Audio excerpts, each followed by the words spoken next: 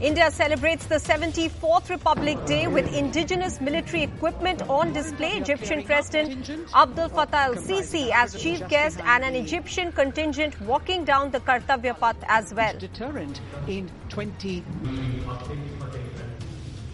In Telangana, the governor versus government friction plays out at Republic Day. Governor Tamilisai Soundarajan unfurls the flag at Raj Bhavan in an event skipped by Chief Minister K. Chandrasekhar Rao. But in Tamil Nadu, despite the recent acrimony, Chief Minister Stalin and R.N. Ravi seen together at the event.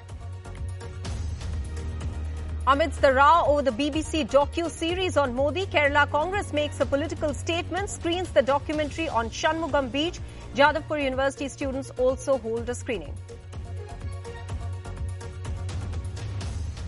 The world's first COVID-19 intranasal vaccine, Incovac, launched. Bharat Biotech's vaccine will be available to the government for 325 rupees per dose, while it will cost 800 rupees to private hospitals. Maharashtra Deputy Chief Minister Devendra Fadnavis indicates a rethink on the old pension scheme. This a month after asserting that the Sena BJP government in Maharashtra has no plans to restore it.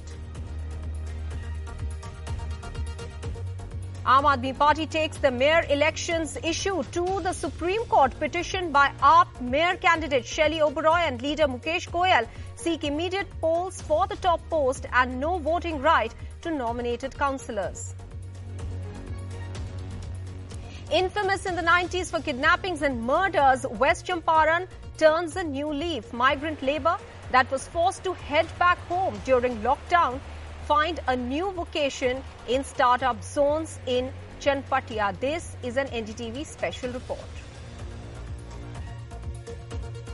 Pakistani currency down by almost 24 rupees at its lowest against the dollar at 255. This as government ends control over the rupee, which is a part of IMF conditions for a bailout.